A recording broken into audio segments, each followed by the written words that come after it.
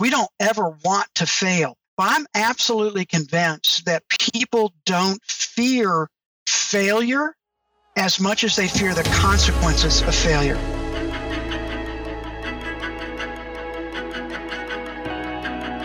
Hi, I'm Nick Ninton, and welcome to Now to Next, the podcast where I interview some of the top experts and professionals all across the globe to talk about what's happening now and what you can expect next.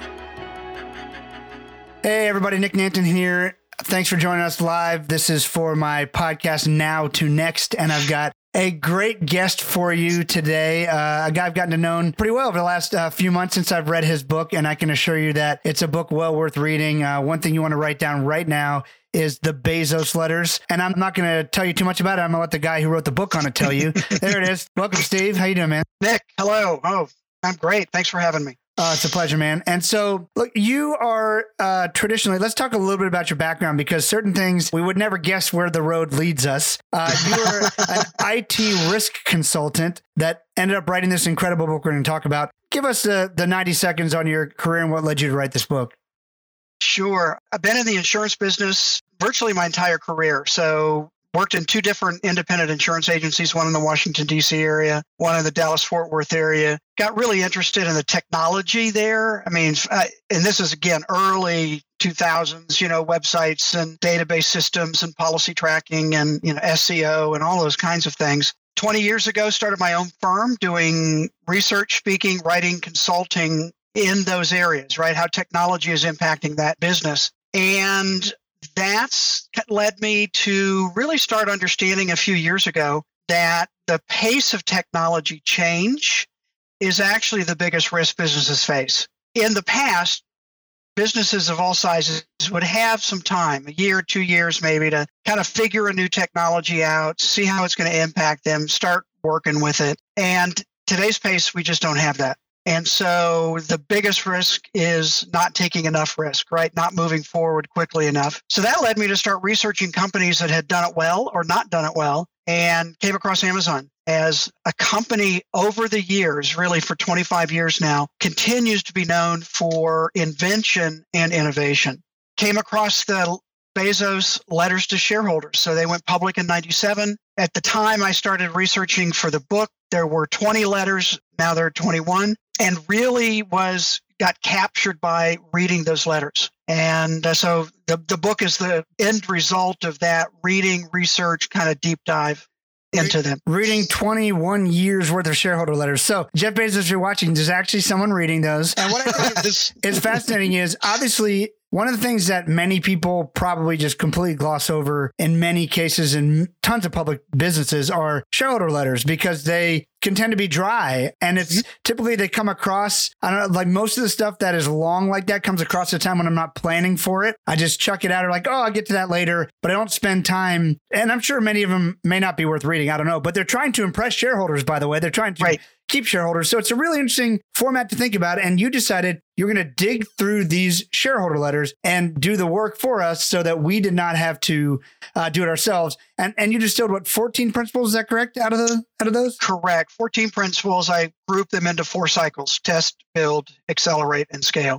Excellent. And so I'm going to talk with you today. First of all, you should, again, get the book, the audiobook, whichever one you like, the Bezos letters. It's an incredible book. It's really changed the way I talk about a lot of things. So I highly suggest it. And I'm just going to get into a few of my favorite concepts I think will be helpful for people here, Steve. Sure. And so one of the first things I heard you say that really resonated with me, it was actually another interview as I was preparing for an interview we did a while back. I saw you say something to the tune of, well, if you're not having the success, or if you're not where you want to be in your business, probably could say that in your life as well, by the way, it's probably because you're not taking enough risk. And it's fascinating for me to hear a risk consultant encourage you to take risk. And you have a concept in the book called return on risk. So tell us a little bit about all of that. Yeah. So, I mean, that is the weird twist, is that, obviously coming out of the insurance business, everything I did for years was to help businesses reduce the risk they're exposed to, right? Financial risk, somebody slips and falls on a sidewalk, a product doesn't work right? All of those kinds of things. And as I said, when I started, my mindset started changing a bit when I realized that technology and its pace of change that the businesses that have failed, and some big names like BlackBerry and Kodak and Blockbuster, and we've got lots of names there, Sears, I think a lot of that was due to their inability to speed up how they look at that. So that's where this concept of the biggest risk is not taking enough risk. And the ROR, return on risk idea, is that to get your mind around this idea of taking more risk, it's looking at, okay, what return do we get on the risk that we take?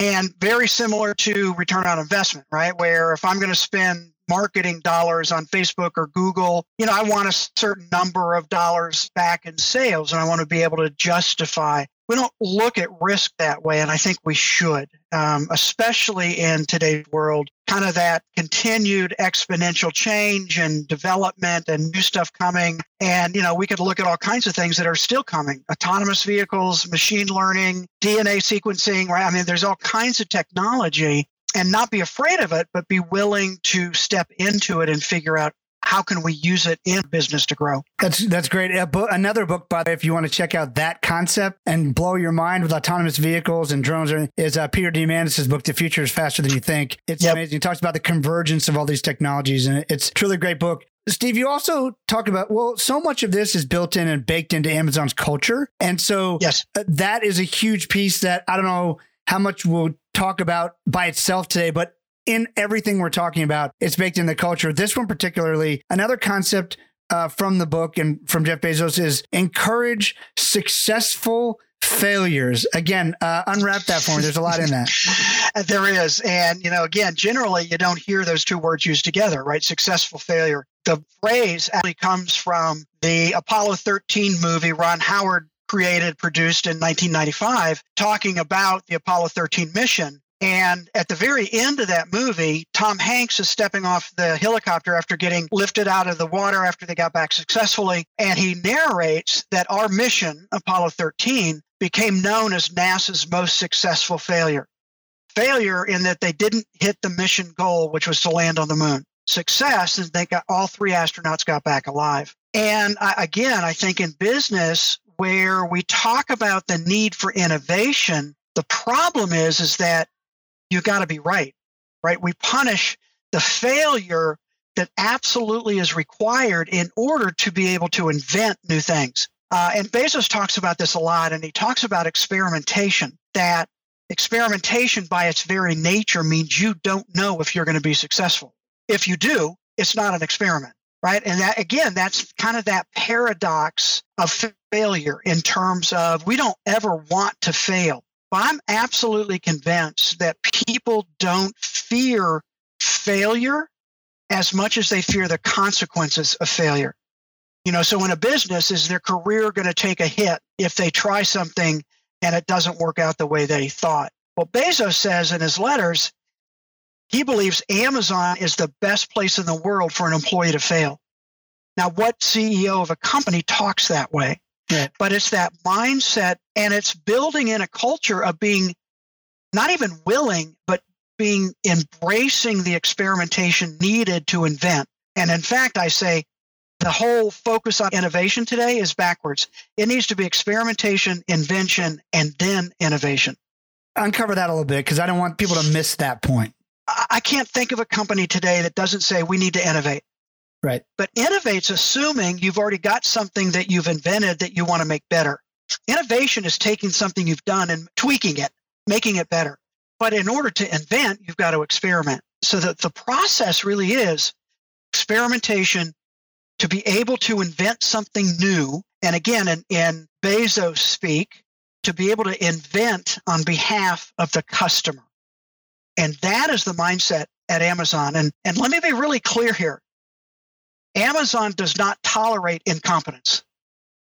So it's not stupid, just try anything, throw it against the wall, see what happens. It's intentional, it's strategic. They think through all the issues beforehand as much as they possibly can, but they also understand that we are not going to get everything right the first time. So experiment, invent, learn, repeat, right? Do it all over again. And that's that constant culture at Amazon that every employee is expected to be experimenting and inventing all the time.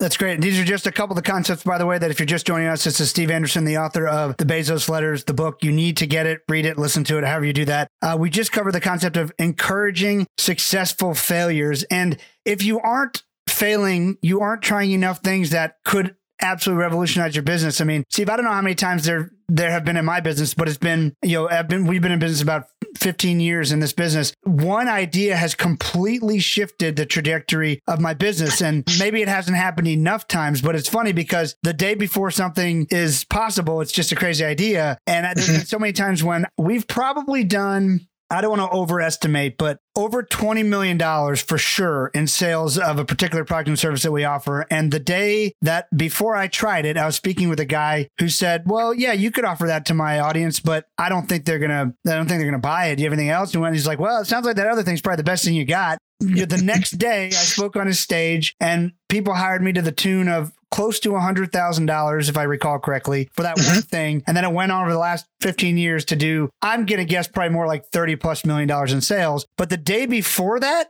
it was just, would this work? And had I not tried it, had I not been willing, the hardest part about, especially in the world of speaking and selling from stage, it's real easy to wrap your self-worth up in the success or failure of that experiment. And you just have to be willing to just set it aside and say, what I'm going to do today is just teach the people the most I can. I'm going to try to make them an offer to help do something great for them. And if they take me up on it, great. If they don't, oh, well, I did my best. But I've seen a lot of people crater when they call it rolling a donut when you sell zero from something where you have the opportunity to sell millions. I've done it many times. One of the things that as I started this podcast, and this podcast really became the result of my dealing with the quarantine, the COVID-19, and how to deal with what should I do next? I could always just sit here and watch Netflix for 47 hours a day, but that's not really my deal.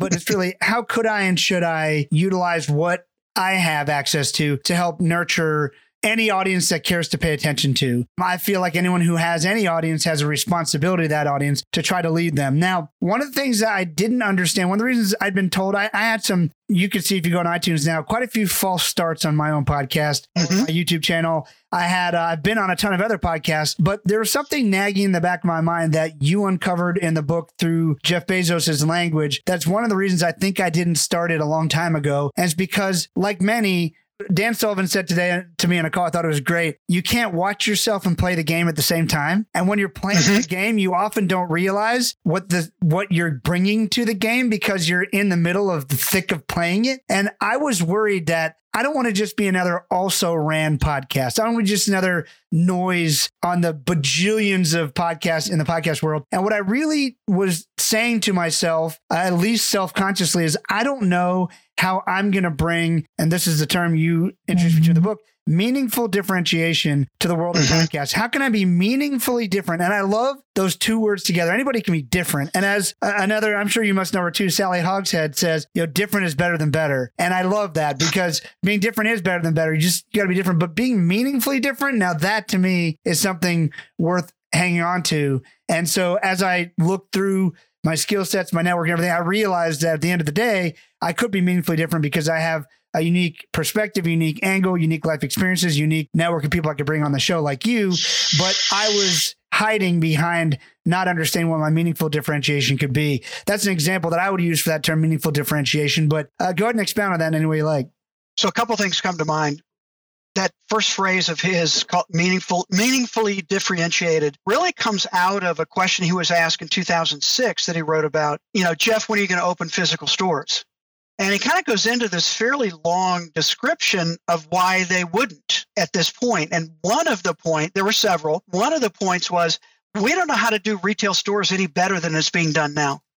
And so that was 2006. Fast forward to about 5 years ago, they began experimenting. Again, I'll go back to that. They began experimenting with a new concept for retail.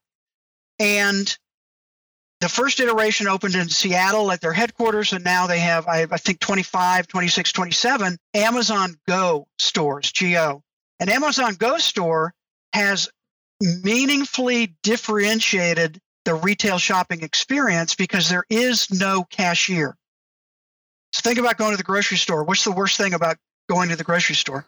checking out. Yeah, even the worst thing than a cashier checking out is the damn self-checkout. At like self-checkout. Home Depot, like I just want to murder someone because it never works right. It never seems to work right. Well, at Amazon Go, you scan an app, right, to get in. So it opens the doors and they track you when you're inside the store. And when you're ready to leave, you just walk out. And they understand what you've picked off the shelves. They understand what you've put in your drinks and chips and whatever else. So that was their first. They took over 5 years of experimenting, testing, tweaking to get that concept down right. So now they've opened in Seattle an Amazon Go grocery store.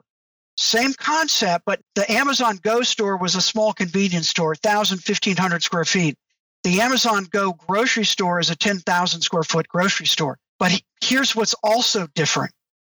Amazon is licensing that technology to other retailers that want to create that same experience in their own stores. And that's where Amazon really thinks in big ways, meaning, yeah, we'll develop this, but you know what? There's probably a lot of retail stores that could take advantage of this. So we can also make money licensing the technology that we've invented and at the same time increase their customer satisfaction.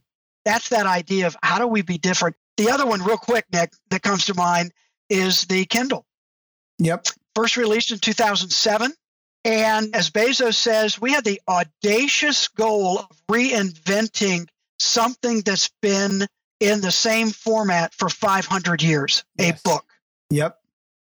And he said, what we realized when we started exploring this is that the characteristics of a good book when you're reading it is the book fades away and you actually enter the author's world. So we needed to create a device that also faded away, but enhanced the book reading experience. Now, I don't know whether you like Kindle or not. I do. And if it's a book I suspect I want to take notes on, highlight things, I will always buy the Kindle because it's so easy to highlight. And then I can go to the website and I now have created my own executive summary of that book. How do you take notes in the Kindle? That's one thing I'm not clear on because I don't. It's a similar function of when you highlight, but you can actually do an actual note and make your notes. And again, on the kindle.amazon.com website for that book, you will see your notes and all your highlights. Wow. So, okay. So another thing that maybe they haven't promoted so well is that there's another way to access these things. It's not just on the Kindle itself. There's, in fact, a better way probably to access your notes. They're pretty much on every device. So the actual physical Kindle, sometimes I use it on my desktop if I'm doing research and I want to do that on my phone, either iOS or Android. You know, there are multiple ways for you to consume. And here's another principle with that. When they created the Kindle, they created what's called Whisper Sync. So if I'm reading a book on my phone and I go to my iPad, the Kindle app will ask me, do you want to sync this copy of the book to the last place you finished reading from your phone? And you can say yes or no. So yes, automatically synced. They started with that. That's a massive technology problem, right? All those different instances, having to keep them all synced together. And right, think about syncing your email, how difficult that is. They also do that now with Audible. So I can be listening to a book and then I want to go read now instead of listen. It will sync my book to where I stopped listening. If I make a bookmark in Audible, will it bookmark the Kindle too? I believe it will, but I won't guarantee it. Okay. That I need to check. Because I have not done it. Because I usually read my audiobooks as I'm running. And so I'm taking notes on my phone as I keep running. And it's dangerous. It's definitely not, I don't recommend it. But if I could just find a way to mark it and I could go back and find it to highlight, it would be amazing. Yep. I read the books through Audible and I really didn't understand still. I remember now reading in your book or listening to it because there are times when I'm really going through something like, man, I need to see this in writing or I need to be able to share this with the team or whatever. So I will now. So the beauty of that now, Amazon put $1 bajillion into making that technology, I'm sure, but they're going to get 2 sales instead of 1 now for me for sure. Correct. So that makes it work. Cool. Again, those of you just joining us, this is Steve Anderson, the author of the Bezos Letters. He's taken the principles that Jeff Bezos has used, that he shares through his now 21 shareholder letters, and distills them down for us and helps us use them in our business. I'm really here going over some of my top 10 favorites, but I highly recommend you check out the book. We talked a little bit about it already, but if there's anything more to add about it, he encourages practicing dynamic invention and then innovation. We talked a little bit about it through successful failures, and you talked about most businesses have it backwards. So maybe we've covered that fully, but anything else to add to dynamic invention? Yeah, I would say the reason dynamic is in there is that every employee is expected to do this. This is not an R&D department that's off somewhere with the people who invent. Every employee is expected to look at the processes that they're using and determine new, better, different ways to do it. And any employee can bring up an idea. And if it's a good idea and they can support it, they may actually be tapped to actually run that idea and bring it forward. So that's where the dynamic part of that comes from. And that's another culture issue, right? So in a lot of companies, yes, people have scared employees from the top to the bottom with staying in their own lane. Oh, you're not responsible for trying to figure out how to innovate this thing. At Amazon, again, you said they don't let you be careless or irresponsible or stupid, but they encourage you. If you see something you think could be better, let's look at innovating it. And it's almost, you have an obligation to. I mean, that's what's put. That's the mindset. You have an obligation, if you think there's a better way to do it, to say something. And I think that culturally is very different than most. You're right. And I won't say there are no fiefdoms at Amazon, but I would say there are significantly fewer than you'd find at most companies. Got that. And it's a huge company, so that has to be difficult to accomplish anyway. Mm-hmm. Yep. Anyway, correct. The next one I want to go to is something that a lot of people talk about, but I would say they don't do it. They give it more lip service than real service. And so one of the principles I love is customer obsession, obsessing over your customers. And there's many examples of where Jeff Bezos took the long-term view of something that really didn't look profitable up front in order to create the customer obsession that would create loyalty, because that's really what he's after. Give us some stories about that.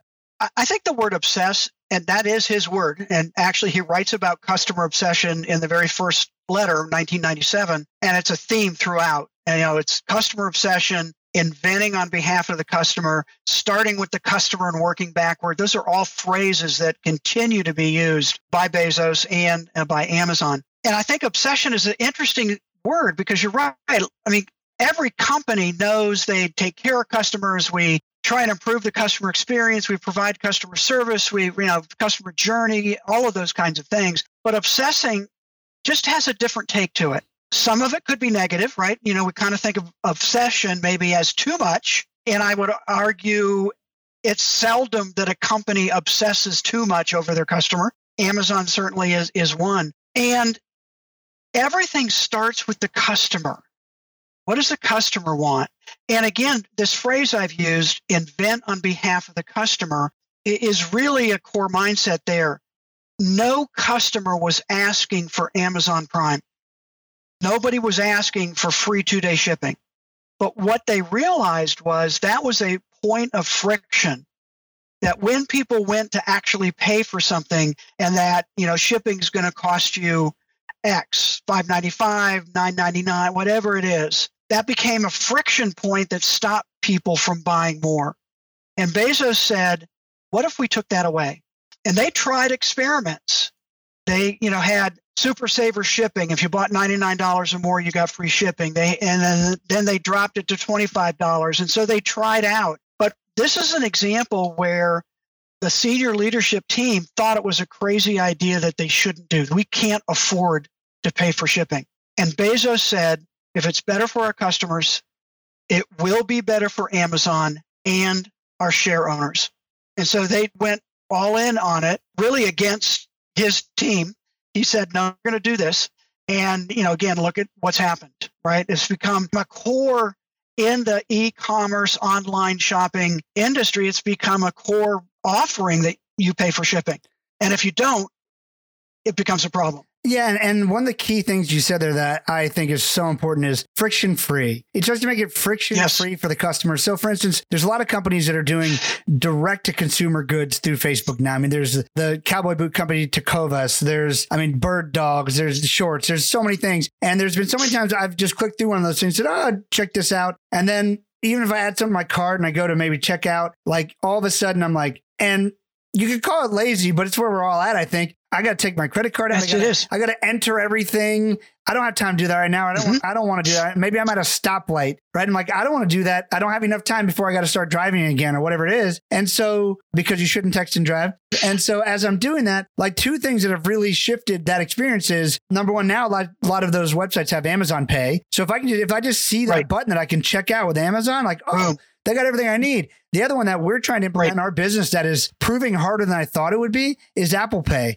Because I think actually Apple Pay is the easiest of any payment solution I've ever used. You got the cards and then you pick it, you double click and they scan your face and you can move on. And any website I go to that gives me Apple Pay, I'm like, I'm in. This is so easy. Like even now when I order the kids pizza or whatever, like even the Pizza Hut app now has Apple Pay. It's like, I can just decide so seamlessly. Becoming friction-free, investing and becoming friction-free for your business can really grow. And that leads us to, the investing in that sort of technology, making long-term investments does become an unfair advantage, by the way. You have to take that risk and experiment. Yes. But this applies to the next thing we're going to talk about, which is applying long-term thinking. I love the fact that Jeff Bezos calls his shareholders share owners because he wants you to think like an owner, not a shareholder, just someone who's holding it for the short-term gain. Not just an investor. And actually, even in his 97 letter, one of the interesting things there is he talks directly to people who own shares. He made that shift to share owners about 2007, 2008. And he was like, okay, here is how I'm going to run Amazon. It's going to be long-term. We're going to reinvest because we feel like that infrastructure investment is going to pay off in the long term. I am not going to worry about quarterly Wall Street projections. And he pretty much single-handedly has done that, at least for Amazon. Other companies have tried and to different levels of success to take that long-term view. But he believes very strongly that owners are different than tenants. So share owners. And he was like, you know what? If you're coming in to make a quick buck, we're probably not the right place for you. But if you're in for the long term, I think this is the right play. He also does that for employees. So early on, Amazon paid below market for employees, salaries and benefits. I mean, they obviously have really good salaries and really good benefits, but people could make more money elsewhere. But what he did do was have a very generous stock option program. So people made money on the stock, and he said, you know what? If we're going to have employees that I want them to think like owners, they actually have to be owners. And again, a different concept. And think about that in any business, that if you made employees owners in whatever form or fashion that might work for your business, would that change the decisions they make every single day? And I would argue, yes, I think it might. Because now they're thinking what's best for the company is going to be best for me as a shareholder. And we've heard this concept through everything from sports to hobbies and the classroom. Take ownership. And that's what we all want our team to do, our employees, is want to take ownership. So giving them a reason to take ownership in any way, shape, or form you can. We see this with everything from commissions to other strategies for doing so. The next one is a concept I had never heard of because I embarrassingly had not read Jim Collins' book, Good to Great, which has been on my list forever. It's now even further on my list. You talk about understanding your flywheel, which is a concept out of that. And now there's like a mini book out of that book that's out. And I did listen to that. So I've gotten there so far. Okay. All right. Flywheel is a fascinating concept that I think if anyone just was lucky enough to tune in right now and you could give them a 90-second discussion or 3 minutes, whatever, on the flywheel, tell us about what that is and how you can use it, because it's a fascinating concept. What I say is if I had to pick one principle as kind of the most important, it would be this one, that principle number 6, and it's actually understand your flywheel. So it comes out of Jim Collins' book, Good to Great, chapter 8. It's called The Flywheel and the Doom Loop. So if you have that book on your shelf, which you likely do, don't worry about reading anything else. Go to chapter 8 and just and it's pretty dense, but go ahead and read through that. And here's how it happened and how it impacted Amazon. That book, Good to Great, was published in October of 2001.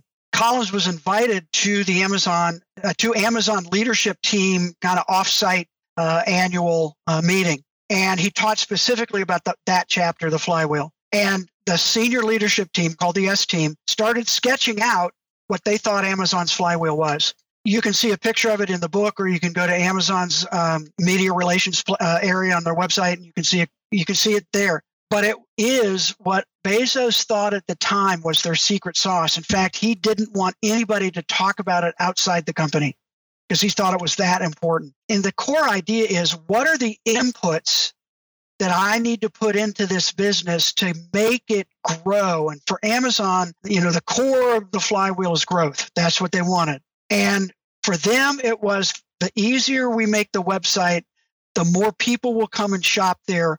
The more people that come and shop there, the more they'll tell their friends and family about Amazon.com. That will bring more people in. That'll give us the leverage to negotiate lower prices with manufacturers. And then when they started adding the delivery piece, that just was another reason. And then they added in the early 2000s the Amazon Marketplace, allowing third-party sellers to sell on Amazon's site. That brought more third-party, which brought more sales, which gave them more negotiating power. It just kept pushing that flywheel to go faster and faster. And even today, if you look at what Amazon's doing, they're still pushing on that flywheel. And all these ideas, I think the key point to me in the flywheel is they're all interconnected and related. They drive you around the circle of the flywheel to go again and to go faster and faster and faster, which creates perpetual motion, which is what every business is after. I don't want to have to worry. What every business is after. Too hard about it. Yeah, exactly. One of the things that was also, again, so many of these things really did shift the way I think about things because you brought them up. But obviously, Steve, Jeff has spent his life creating these concepts and ideas. You brought them to most of us in the world. He talks about there's two types of decisions, and this blew my mind because we typically don't separate decisions this way, and we agonize over all decisions sometimes the same way, and we shouldn't. So why don't you tell us about generating high velocity decisions? There are 4 cycles: test, build, accelerate, and scale. And accelerate, the first principle there is to generate high velocity decisions. The way Bezos describes it is that there are 2 types of decisions, what he called type 1 and type 2. Type 1 decisions are big, bet the farm, and we make those decisions slowly with as much data as we possibly can. The other type of decisions are type 2 decisions. Type 2 decisions are easier to make, you don't need as much data, and are reversible. And that's really a key difference between type 1 and type 2. Type 1 are hard to reverse if we make this decision, this move. Type 2 decisions are easy to reverse, to pivot, to change. And he says part of what happens at companies is they tend to move type 2 decisions into a type 1 process. And the way I describe that is, how many layers of decision making do you have to go through to get a yes, right? And most decisions don't need any layers. You create a high quality staff with good judgment. You let them make a decision. You understand they're not going to be 100% right, back to encourage successful failure. But you also know that they can make pivots quickly. If it's not right, figure out what assumption did we make that wasn't right? Why wasn't it right? We learn, and let's make another decision as quickly. And kind of the example right now for me on Amazon is within a couple week period, they hired worldwide 175,000 new staff people to help in their fulfillment centers primarily to get stuff out because people were ordering online. They couldn't get out to stores. Right. They couldn't do these things. Amazon was overwhelmed. How did they do that? Well, they had this, they had the structure in place. They scale every year during the holiday season, so that they know how to do that. This was a kind of a step or two higher than that, but they were able to make decisions rapidly. They didn't have to go through all kinds of approval levels. They just did it because they know this is what we have to do to what. And again, I go back to, because we obsess over the customers, how do we take care of them? This is what we have to do. Absolutely. And many of us who've had our own businesses, there's times where we feel like we're creating more work for ourselves when our team continually comes back and asks us, what should I do here? What should I do here? What should I do here? What should I do here? And that really, at the end of the day, that's our fault for not creating a culture of, hey, you can make some of these decisions. Here's how. And I know you're never going to be perfect. Take some risks, and setting it up effectively. The key is you have to think it through and set it up effectively so that you are setting up a system that you're going to be happy with. And of course, once you've invented that, you can innovate and make it even better. Exactly. Yeah. And I think there's a huge thing there. There's so many businesses that I've dealt with that, and people are so frustrated, particularly in a lot of government settings, that type 2 decisions get pushed into a type 1 framework. And there's nobody that makes excited to come back to work the next day. And ultimately that just slows growth, right? You can't respond fast enough to an environment that is changing certainly as rapidly as ours is right now.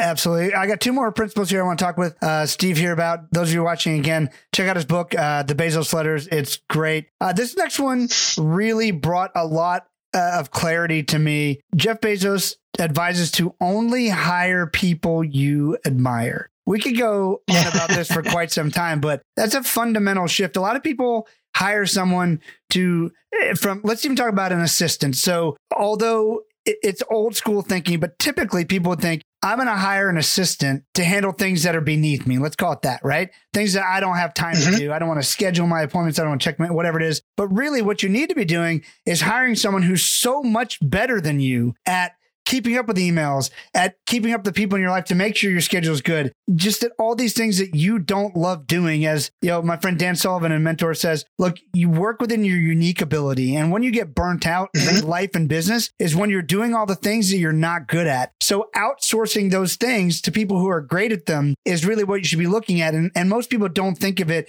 when it comes to even when you hire someone who's going to clean your house or your office or that. Again, unfortunately, a lot of people will look down upon that. I'm looking for people who I admire because they love cleaning so much and they take so much pride. Same thing with accounting. They take so much pride in getting those numbers just right, getting those percentages, letting you know the data so you can make great decisions. It's a total flip on the old school idea of especially hiring more entry-level positions, but even when it comes to hiring C-level positions, because a lot of people would think, I'm going to hire people to do things even though they're not as good as me or they can't do as good as me. No, you need to hire someone that they're so good at what they do, you admire them. That's my take on it. I'm interested to hear yours. Well, and I think that's part of it.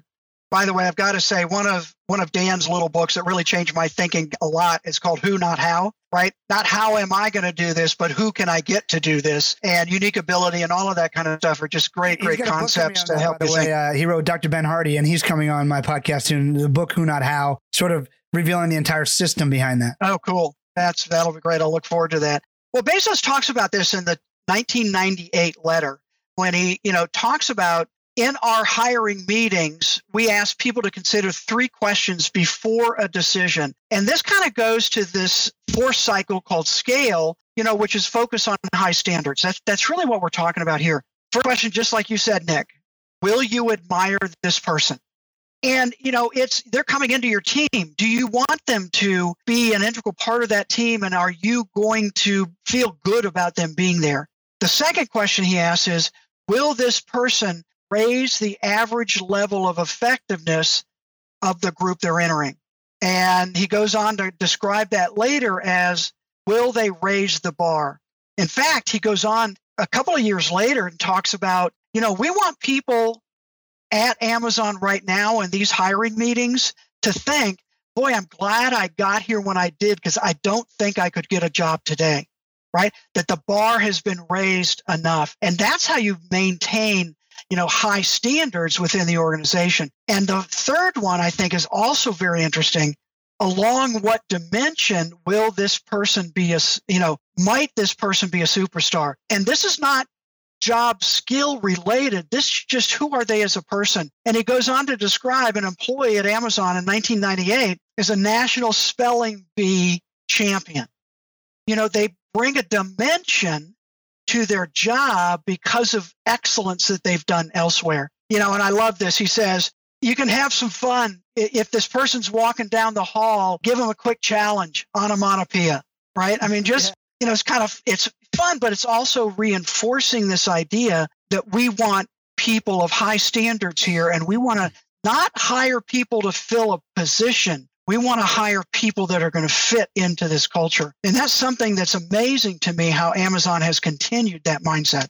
I agree. Another thing that reminds me of is you want to hire people you admire and who inspire you because of they're so good at something, like a national spelling bee champion. Again, we'll give Dan Sullivan, a strategic coach, another great shout out. He talks about people. There's 2 types of people who are batteries included and others. And really what you want is you want people who are batteries included. They show up to whatever it is they're showing up to. I mean, if you're a sports coach, the same thing. Someone who's very motivated to be a great baseball player is probably very different than someone who wants to be a great accountant. I don't know. But whatever you're doing, you want people who show up and they just have a sense of accomplishment and, and just grit and hard work. You want people to show up ready to go, excited to do it, which really lays into this last concept is a similar idea sort of that binds us to. He has the concept ingrained in their culture that no matter what day it is, and we're now 20, however many years into the business, always show up and believe it's day one, just like you were just getting started. And this is a concept that he had in his very first letter and literally is woven throughout every letter. In fact, for probably the last 10 years, he ends every letter attaches the 1997 letter to every single letter since. And he has this phrase that he says, it's always day one. And in fact, in the 2019 letter, a lot was talked about in the pandemic and COVID and all of those kinds of things. What he says there is, even in today's world, it's still day one. And so this is a mindset. It's a concept. It's the idea that there was an excitement when you opened your business that first day. And he wants that to continue, that every day you to walk into your job, your business, your office, thinking of the excitement of being day one. And the way I like to describe this is how he describes it. He was asked in an all-hands meeting, Jeff, what's day two look like? Right? So he talks about day one. And he writes about this in the 2016 letter. And, he basically says day two is stasis, followed by irrelevance, followed by excruciating, painful decline, followed by death. And that is why it's always day one. And he goes on, and I think this is an important, a lot of times people sort of stop there, but he goes on to say, okay, how do you defend against a day two mindset creeping into your company? And he says it's called day one vitality. How do you protect against that? And he says, I think there are four as I've thought about this. One is, we've talked about, customer obsession. Two is a skeptical view of proxies. So for Bezos, a proxy is a procedure that overtakes and overshadows a customer. If you've ever had somebody say, well, that's not our procedure. Or, well, I followed the procedure, but this happened. The procedure is a proxy. Proxies do not govern in the company. So skeptical view of those types of procedures. And then an eager adoption of external trends. So paying attention to external trends so you know what's going on out there, and an eager adoption, not being afraid. And I think that's where a lot of companies get into problems is they start protecting their success instead of eagerly adopting what's new and moving forward. And then fourth, we've talked about high velocity decision-making, keeping that speed going. Those are all protecting the day one vitality. Love it. And there's even more. You go into quite a bit more in the book. So please make sure you check out the Bezos letters. Steve, thanks for joining us here on Now to Next. And I look forward to continuing to see what you're teaching next. And I'm sure our audience will be as well, man. Thanks so much. And thank you. Oh, my pleasure. Nick, thanks for having me.